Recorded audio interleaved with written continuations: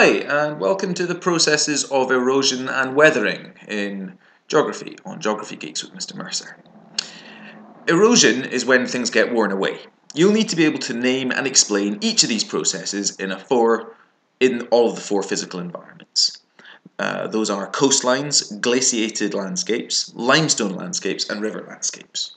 These processes also apply to mass movement questions. You can ask your teacher about those. Okay, so first off with the processes of erosion. Starting off with glaciated landscapes, here you'll find plucking, which is when a glacier freezes to loose rocks in a cliff face and tears them away. And abrasion is next, and when this happens, rocks that are stuck in the ice, they scratch and wear away at the land. In coastlines, you'll need to know about hydraulic action, which is when bubbles of gas are forced into cracks in the rock, and the pressure of that shatters them apart. And wave pounding, which is the physical weight of the water landing against the rock face, smashing it apart. And abrasion once again. However, in this context, you would describe it as rocks carried in the water, wearing the rocks away. Waves can also dissolve in a process known as corrosion.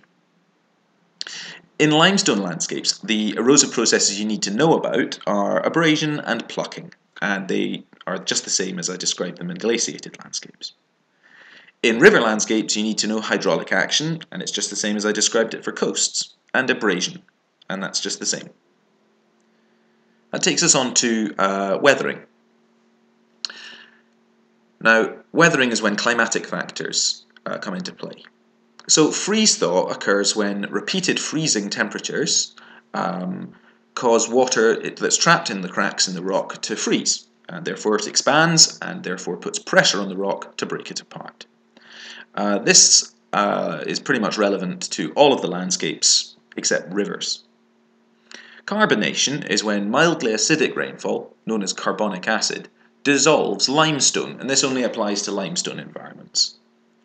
Salt crystallization is when seawater soaks rocks, causing salt crystals to build up within the rock, eventually causing it to crumble. This only applies to coastal environments. Biological weathering is when plants grow roots into the cracks of the rocks and force them to break apart. Now this one's useful to coastal environments and limestone environments. Rain splash is when the force of raindrops break up the topsoil, and this is made worse on steep slopes. Now this is the first of four processes which are only really useful in paper 2. Large quantities of surface water on a shallow gradient and lying on compacted and baked ground will be unable to sink in, and so it runs over the surface as part of a flash flood.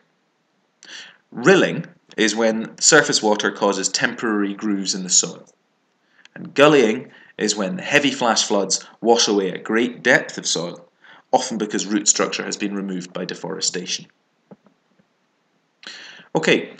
In revising this, you want to listen to this clip and see if you can put in your own words your description of each of these processes. Start off by learning the names of the erosion processes and then trying to explain those, then move on to weathering. Okay, I hope that helped.